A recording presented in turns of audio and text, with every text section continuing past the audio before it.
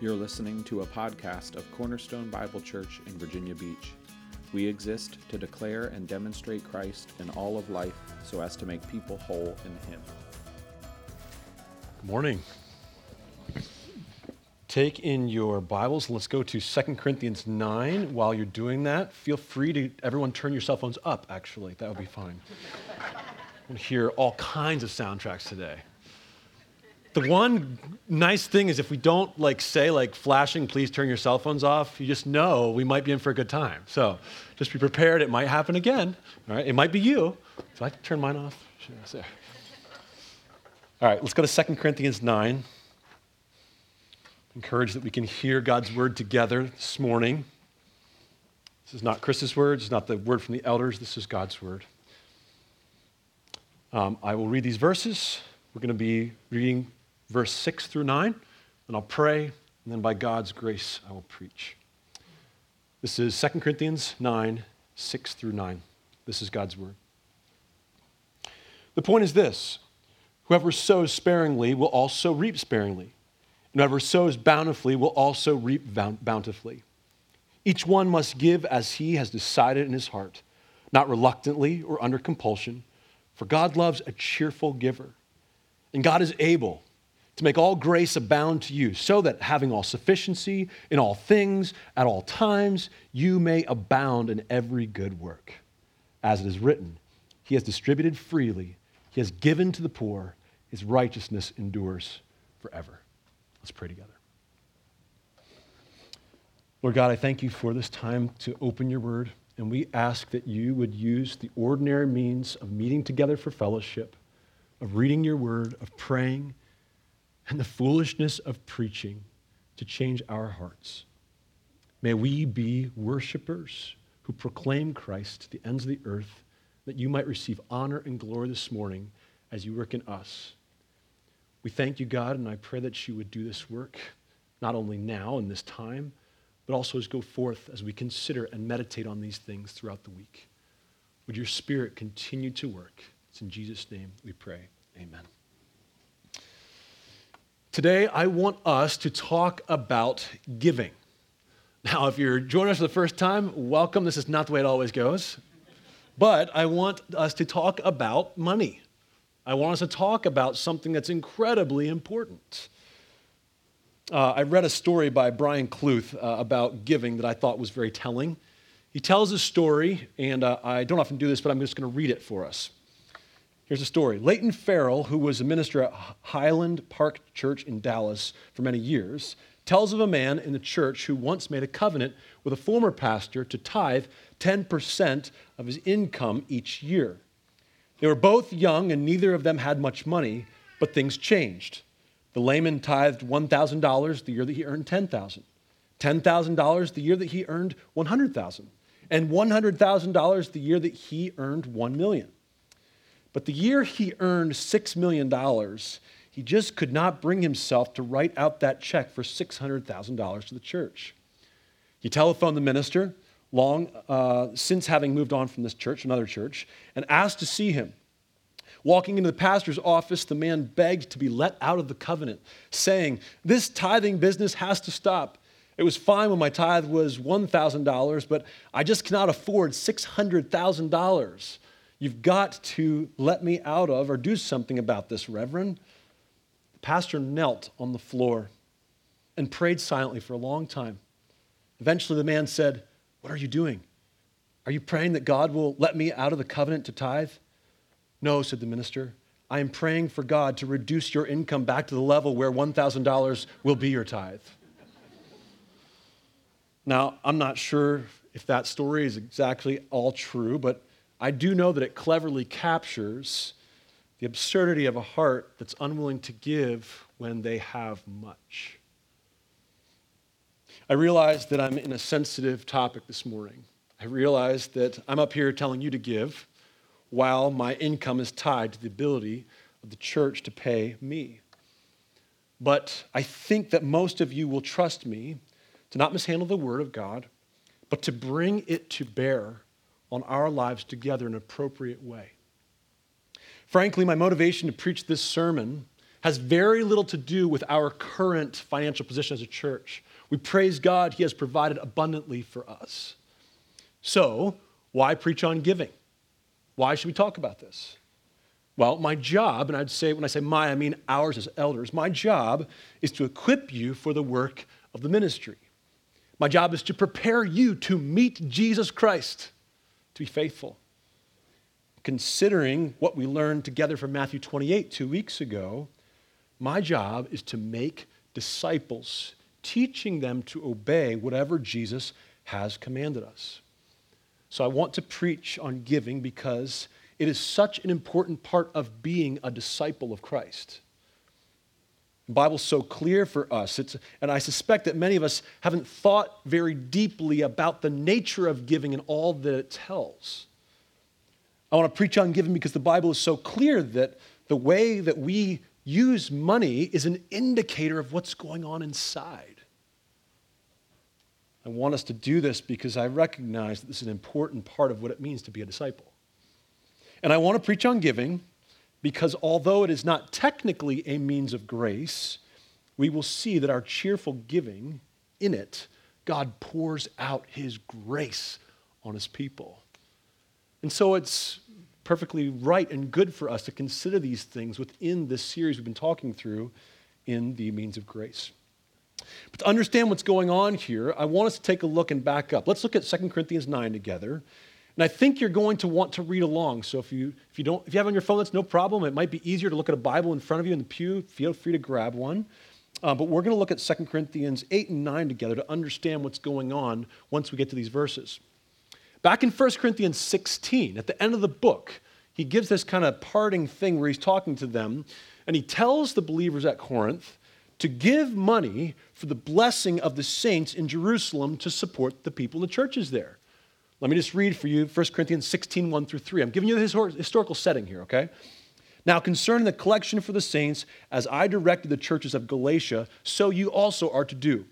On the first day of every week, each of you is to put something aside and store it up, as he may prosper, so that there will be no collecting when I come. And when I arrive, I will send those whom you accredit by letter to carry your gift to Jerusalem.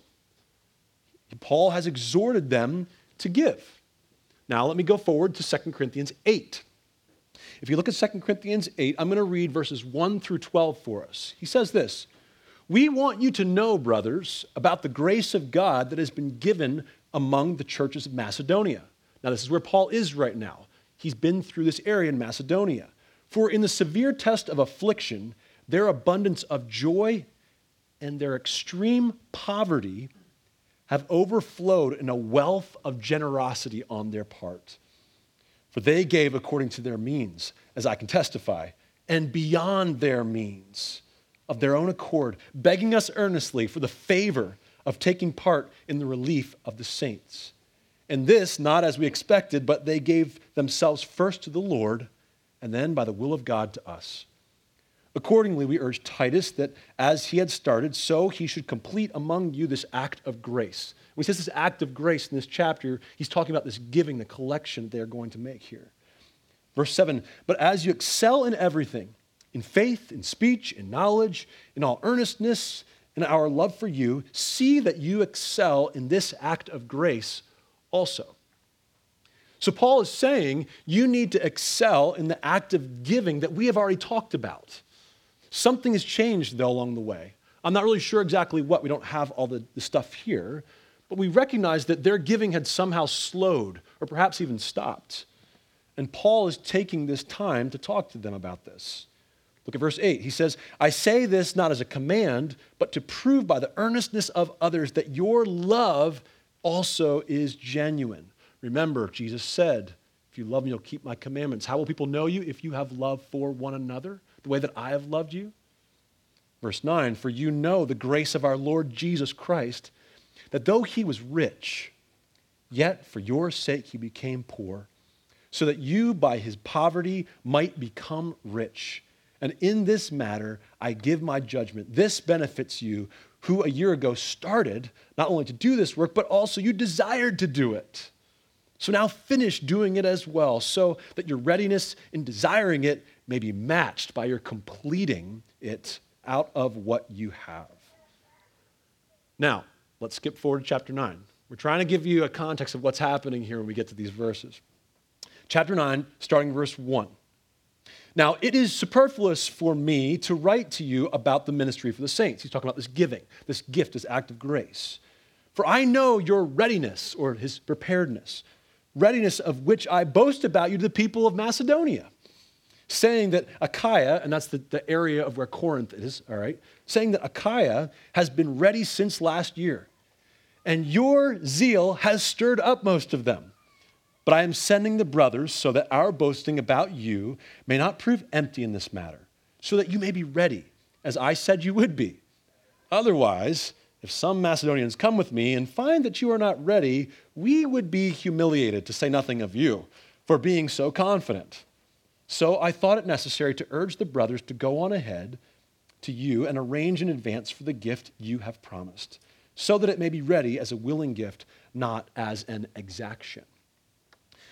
Now, Paul is being very diplomatic here.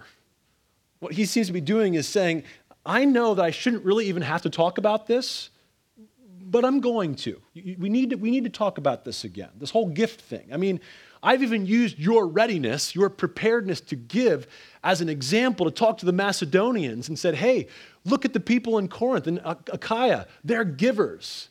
And Paul reports back and says, the Macedonians understood. And that zeal stirred them up also to give.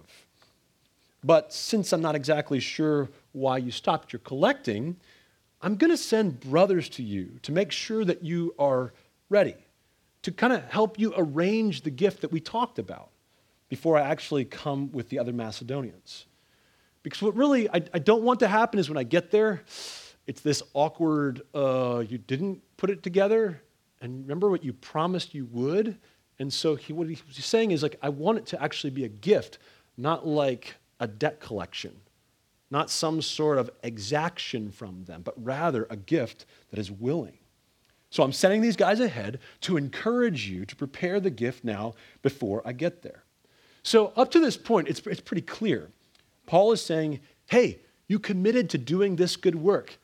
You need to come through on your commitment. You need to do it. You've got a duty to fulfill here, so don't blow your testimony. Do the thing that you said you would do. But if this is where we stopped this morning, if this is where Paul stopped, we'd actually have something that would be quite uncomfortable. It could be argued then that what Paul is doing is just simply twisting their arm to make them give, right? We understand that.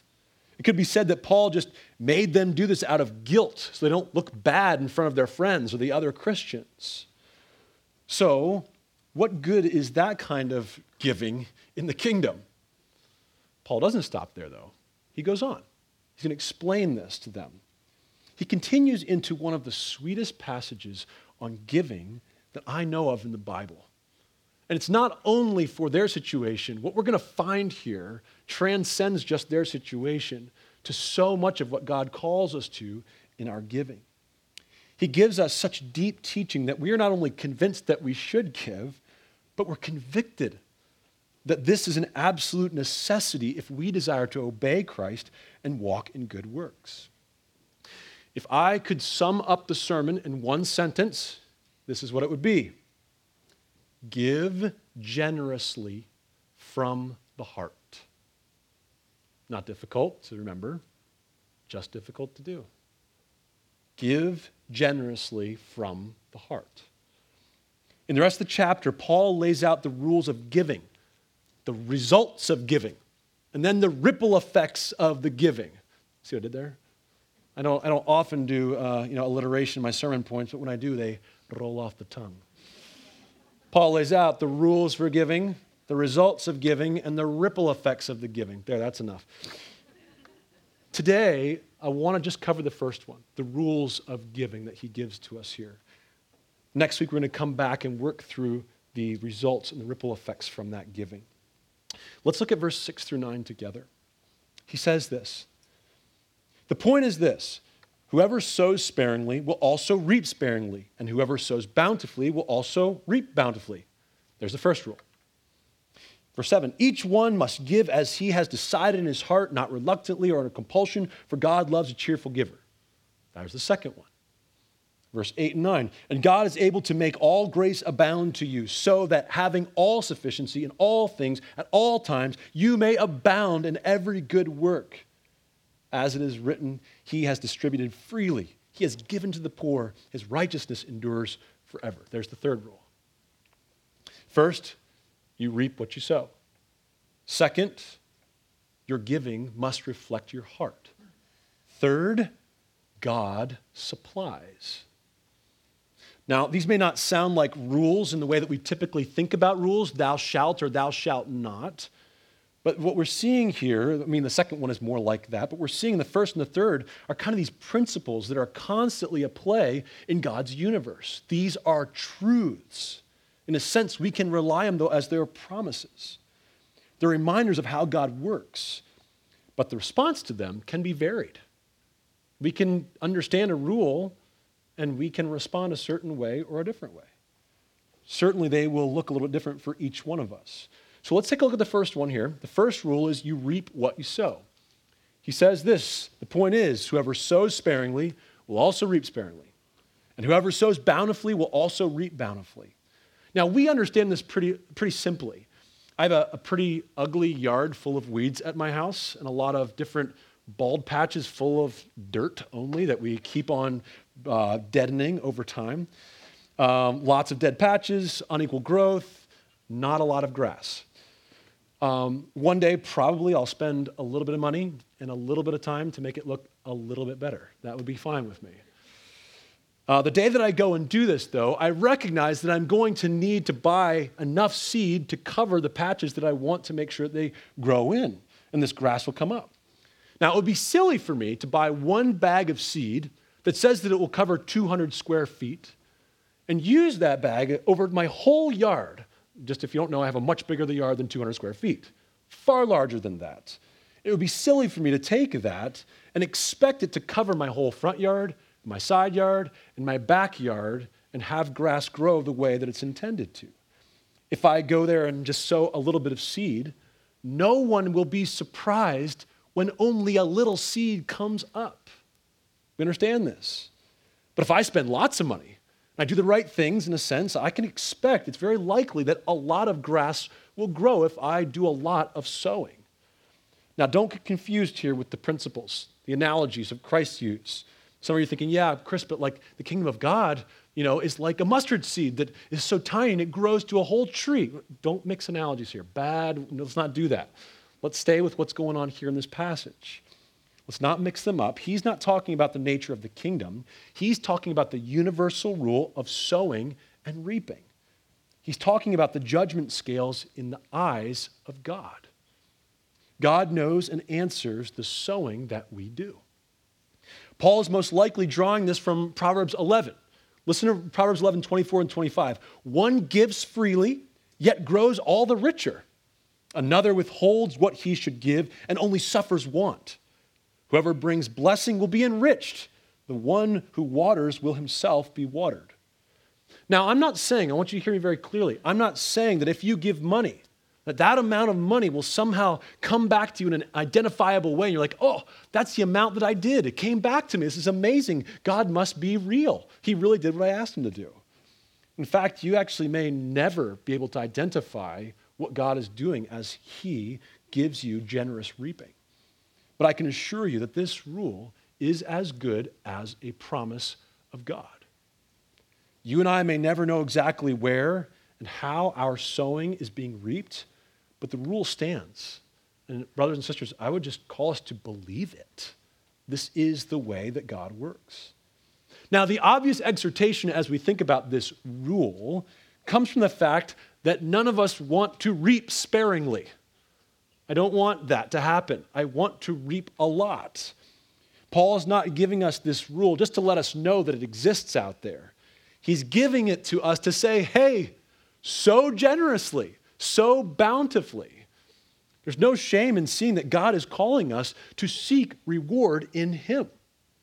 Sometimes we feel bad about that. We shouldn't. He's the one that puts this here. He calls us to see this as a good thing.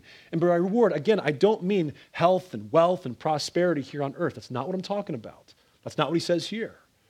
If you look at the Bible, you might see a different word there in your translation that says bountiful, or it may have a little note there and it says something maybe in your margin, translated with blessings. Our sowing and our reaping may not always be the same denomination. What I mean by that is it may be our giving of money, yes, but it may also be of our time and our effort and our service. We may also be giving these things, these blessings, and we also may reap stuff that does not look in the same denomination. It may not be in money. It may be in spiritual blessing. It may be in relational blessing, or it certainly could be physical blessings. It's possible that God would bring these things, but health, wealth, and prosperity are temporal. They're only for this time. They don't go with us for eternity. This will become even more evident as we examine next week the results of giving. But for now, we need to see that the reward we will attain, the reaping that he talks about, will be commensurate with the way that we give. That's a sobering fact. It could be actually extremely encouraging to some and really discouraging to others. The rule stands. It is what it is. What you sow, you will reap. So you can choose to give sparingly, but remember, you will reap sparingly. So I'd ask us, as a congregation, do we really believe this principle? Or maybe that's not the good question. Do you give with this principle in mind, in the way that you give of yourself? Does this promise control how you give? Does it have any bearing on the amount that you decide to invest in the kingdom of God? Now, I know those that are in here that, maybe we would consider ourselves financially smart. We believe that if we take our money and put it wisely into the marketplace, that there will be a certain outcome for it. If you save and invest maybe a little money in the market, you expect a little more coming out of that at the end of your time after you've invested. If you save and invest a lot, your hope is on the other end that it will grow and that there will be a great harvest, in a sense, in the marketplace. We understand and we expect that reward here when we talk about money. You and I need to think clearly about how God works and give bountifully so that we might reap bountifully according to God's standards. So are you giving your money, time, and service? Is this the rule that you have in your mind as you do so? I'll move on for a moment. This isn't exactly only a logical decision either. We understand this. This isn't something that can only happen on a spreadsheet. The Bible tells us where our treasure is, there our heart will be also. Jesus said in Matthew 6:21, where your treasure is, there your heart will be also. But Paul brings this really incredible thing up because we think that, well, then if I put this money out there, then apparently my heart's there, I'm good to go. Paul says something different here, and he explains, don't think so quickly. The Pharisees, if you remember, they tithed mint and dill and cumin. And he says there's something bigger on the line than just that. What we see here is that Paul is going to tell us that it is possible to place our treasure in the offering plate and somehow still hold on to it for ourselves. It's amazing. This is what happens when we give begrudgingly. Second rule, your giving must reflect your heart. Oh man, is this hard. Your giving must reflect your heart. In verse 7, Paul says, each one must give as he has decided in his heart, not reluctantly or under compulsion, for God loves a cheerful giver. Paul says that simply writing the check doesn't seal the deal. Simply having money go out of your account isn't enough. He's saying that it's possible to give money away that your heart doesn't really want to give away. Oh, you'll do it, but you don't want to. Kind of like that little child, right? That's like, I'm sitting on the outside, but I'm standing up on the inside. You know how you can tell when you've done this? You're reluctant. You worry about those gifts. You feel like what you have to give is something that's expected of you, so you have to do it or else you won't be a good Christian. You want others to see what you've done so that you can have some sort of reward that they think that you've done a good thing for the kingdom of God. In short, it's the exaction that he talked about back in verse 5, like it's some sort of a debt. Listen, very few people that I know are excited about paying their electric bills. Why? Because they know what they signed up for. They use the electricity, they expect to pay the bill. It's part of the deal. Paul's saying that gifts are something far different. It must be something that we decide to do, that we would seek after God, and that we would be ready to do without grumbling or as some sort of compulsion thing that's driving us to do so, as if it's some sort of bill that we pay God. Do you think God needs our money? No, the heart here is the gift that understands who God is. Paul's saying that this gift must be something that we've decided to do. This gift that doesn't just look for the praise of man. It doesn't go on grumbling. It's a gift that we can say honestly, I want to do this. I want to give this freely with no strings attached, Lord. I want to give out of the heart that you have given to me without someone twisting my arm. And then he caps it off with this incredible phrase, God loves a cheerful giver. In other words, God is not pleased with an exaction. Oh yes, you paid the bill. It's not what I'm pleased with. Your joyless, coerced obedience brings me no pleasure. I mean, let's think about this for a moment. Let's just think that you received a gift for your birthday. And it's a nice gift. It's very nice. You like it. And the person who gave it to you is all smiles. And yet you have somehow the power, let's say, to hear their thoughts, to feel their feelings. And when you do so, they give you this beautiful gift, and inside, they grumble. Inside, they say to themselves, I hope they appreciate it. They have no idea how much money I spent on that gift. Perhaps inside their mind is something more like, I hope they appreciate it. I'm not going out to eat for the next 2 months to make sure I could pay for that gift to give to you. If you could hear that from a friend or a family member, how do you feel about that gift? Is it a gift of love? What does that mean about the value of you? This person is far more concerned about what's going on in their life and like me, and getting the credit for giving you something. Do you understand here? We talked about a cheerful giver. He's talking about you're all in. He's saying it's got to be real. This is the heart that says, I want to give because I understand that my God is a giver. God didn't reluctantly send his son to the cross, but in great love, he gave us his only son. This is what we're called to do. Not out of compulsion, not out of some sort of debt we need to pay. How offensive to a God who gives liberally. So when we talk about giving here, Paul's making it very clear. He's not so concerned at counting the dollar and cents at the end of the day. That's certainly part of it. It's going to be the evidence that shows what's going on inside of you. But it must be connected to what's really going on in our hearts as we respond as cheerful givers. God can see right through our external gifts, way down deep into our hearts. And a reluctant heart, a heart that does not find joy in giving, does not please him. Paul tells us he loves the person who actually loves to give, who is delighted to give what he can. Now, I want to be clear about this. This doesn't mean that as you learn to give, and as we discipline ourselves to give, and as we take those funds, there's not that thing inside of us that's like, ooh, that's a lot of my money that I'm giving away. I wonder what will happen.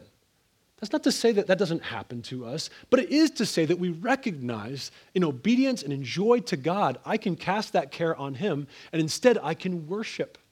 I can trust him as that goes out. We recognize that the walk of faith is always back and forth, but we see here that he calls us continually to submit to him and desire to have the heart that he has. That's why in chapter 8, if you remember, he references Jesus, the ultimate giver, the one who gave himself for the poor to be enriched. I mean, Jesus gave his resources, although he had very few of them, his time, his effort, his love, and ultimately himself for his church. And he did so without reluctance.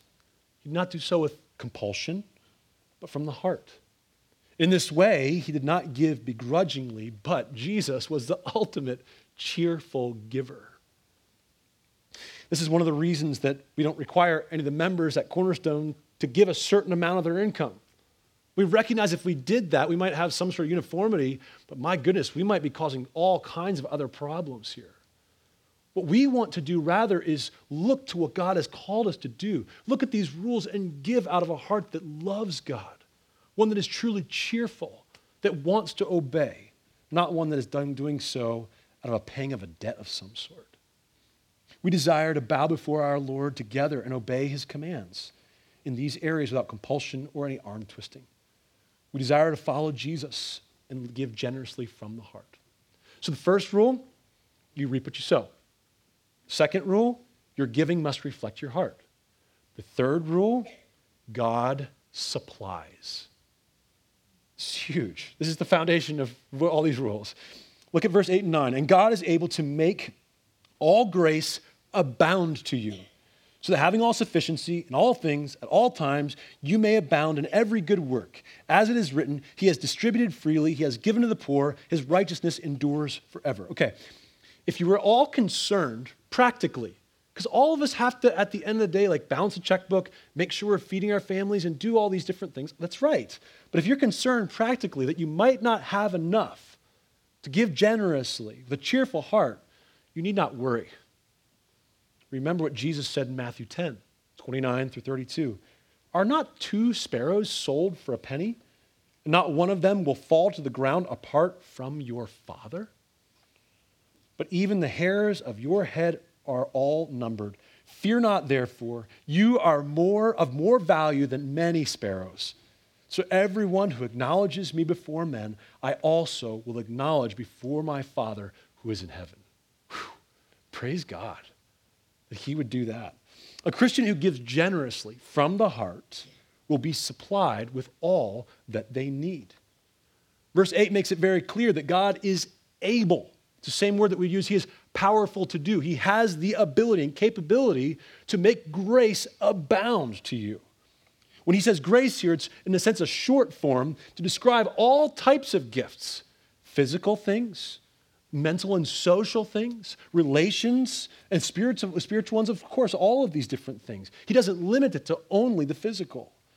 God is able to supply everything that you and I need. I mean, look what he says. If you're struggling with this today, look what he says. So that having all sufficiency in all things at all times. Just make sure we understand. Nothing limits God. He shows that he will take care of his own. His holy generosity has no limits. This passage tells us that Christians who give generously from the heart will be supplied with all they need to do all that God requires of them. Now, wait a second, Chris. You just added something there. Well, I didn't add it. The verse says it. So let's look together. A Christian who gives generously from the heart will be supplied with all that they need to do all that God requires of them. He says this, God is able to make all grace abound to you, so that having all sufficiency in all things at all times, you may abound in every good work. What is your stuff for? What is everything God has given you for? For just to be wasted upon our own lusts and have a nice life? Does he not tell us that he will supply everything we need for us to abound in good works? Why did I add that? Again, there's a purpose statement here that we cannot miss. He says that he abounds in supplying everything that we need so that we can abound in every good work. It's not a mistake there. He's putting these things together. The purpose of having resources and money and gifts and talents is to do good works. Now, we know this already from Ephesians 2:10, right? Stacy preached this a few weeks ago. For we are his workmanship, created in Christ Jesus for good works, which God prepared beforehand that we should walk in them. Now, I want to be honest here. Humanly speaking, I would love to tell you that every time that you give generously, the right way and cheerfully, that you're going to have enough food and enough clothes and enough housing places to be in, and you're going to be safe from all kinds of things. I love to tell you all these things, but the truth is, that's not what the promise is here. If it were true, think about this together. Obedient, giving Christians would never die from starvation. They would never die from exposure.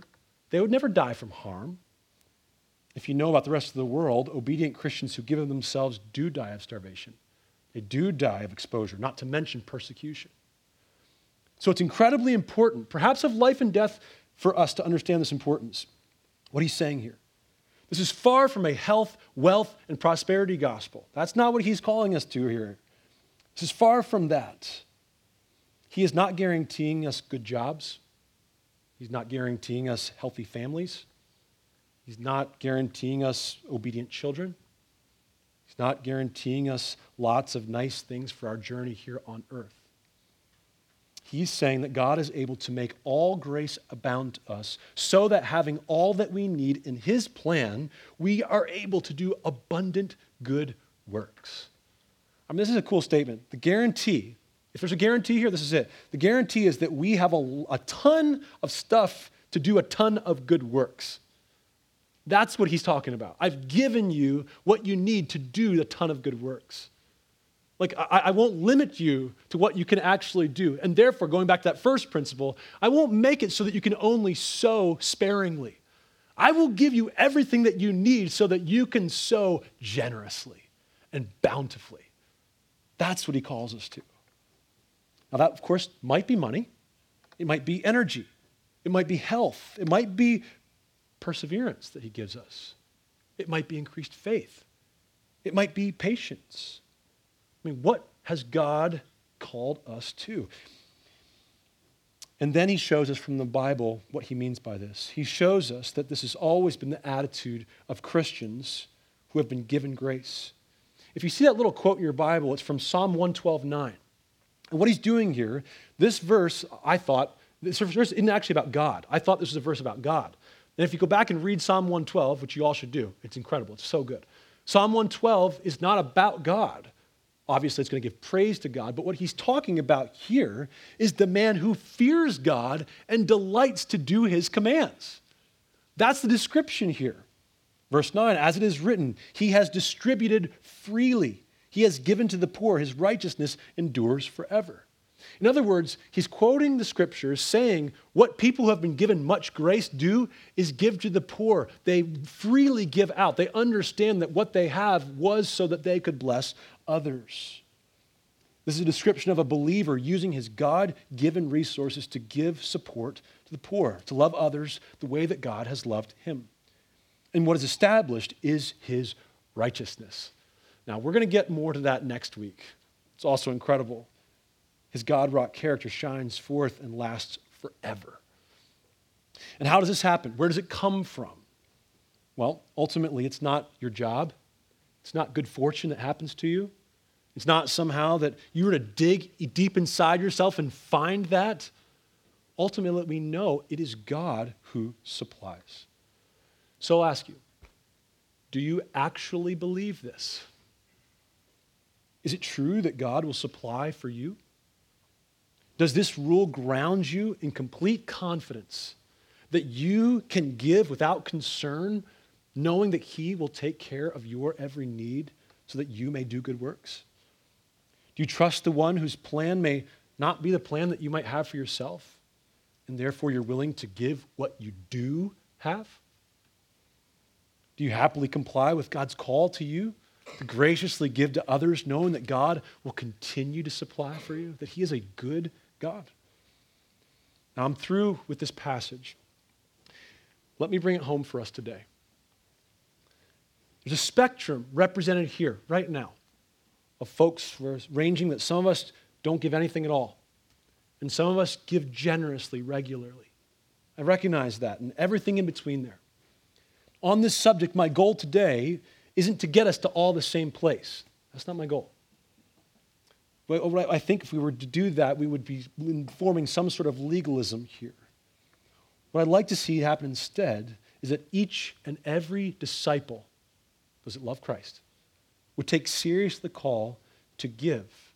And I ask you, will you obey? Some of you already have been giving generously from your heart. I know some of this. I don't even know all of it. But I know some of you give generously from your heart. And we praise God for what he is doing as he works in you. I would encourage you to believe the promises that God will supply your every need.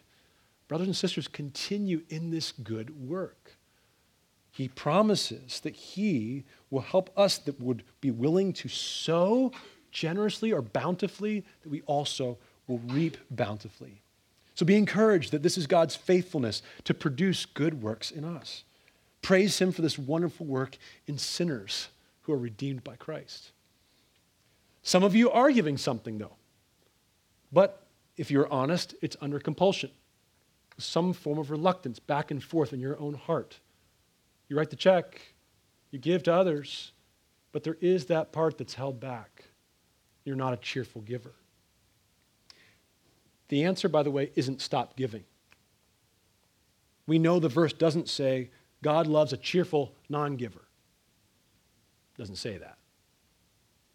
What if God was a cheerful non-giver? Where would we be?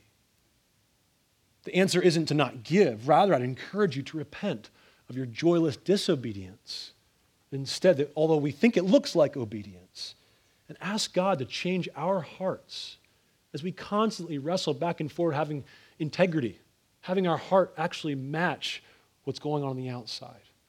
It's incredible that it can go both ways. I mean, James' whole argument is that if it's not coming out in actions, that you're a phony. But it seems here that we could write a check and still be a phony.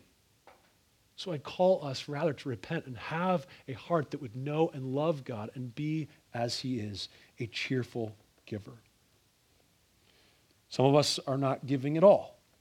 And there may be some somewhat legitimate reasons for keeping things back and not generously giving.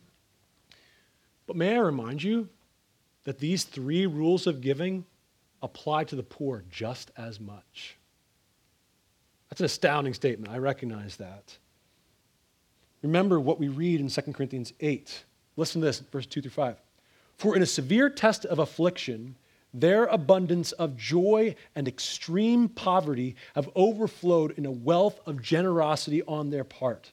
For they gave according to their means, as I can testify, and beyond their means, of their own accord, begging us earnestly for the favor, the grace, in a sense, of taking part in the relief of the saints. And this, not as we expected, but they gave themselves first to the Lord, and then by the will of God to us. Maybe you're a student, and you just don't make very much money. Maybe you're a young married couple, and you're just trying to scrape by. Maybe you're single, and you just don't have much security. May I encourage you to take seriously that you will still reap what you sow. It's still true. You are to do so with a cheerful heart. And that ultimately, can I assure you that God will supply. We know this to be true. I'd encourage each and every one of us then not to compare ourselves with each other. That's a bad path. It's not going to work. But rather, consider these rules and obey God. First, reap what you sow. Second, your giving must reflect your heart. And third, remembering that God supplies. This grace is for us as we fear God and live according to his rule. So may the Lord help us as we use our resources, all of them, generously giving them from a heart as we seek to abound in every good work. Let's pray together.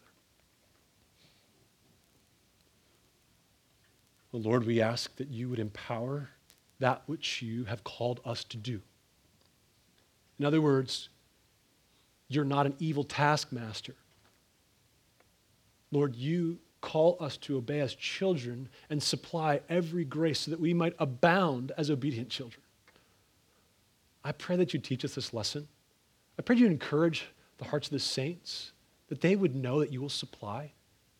I pray that you would help us who struggle to give with a cheerful heart or don't give at all, Lord, that we would be willing to look at the word, recognize a cheerful giver who you are, and respond in kind. Thank you for your grace, and I pray that you would grow us. In Jesus' name we pray. Amen. Thank you for listening to this podcast. If you're not a part of a gospel-centered church in your city, we encourage you to find and belong to one. For further sermons and more information on Cornerstone Bible Church, please visit cbcvirginia.com.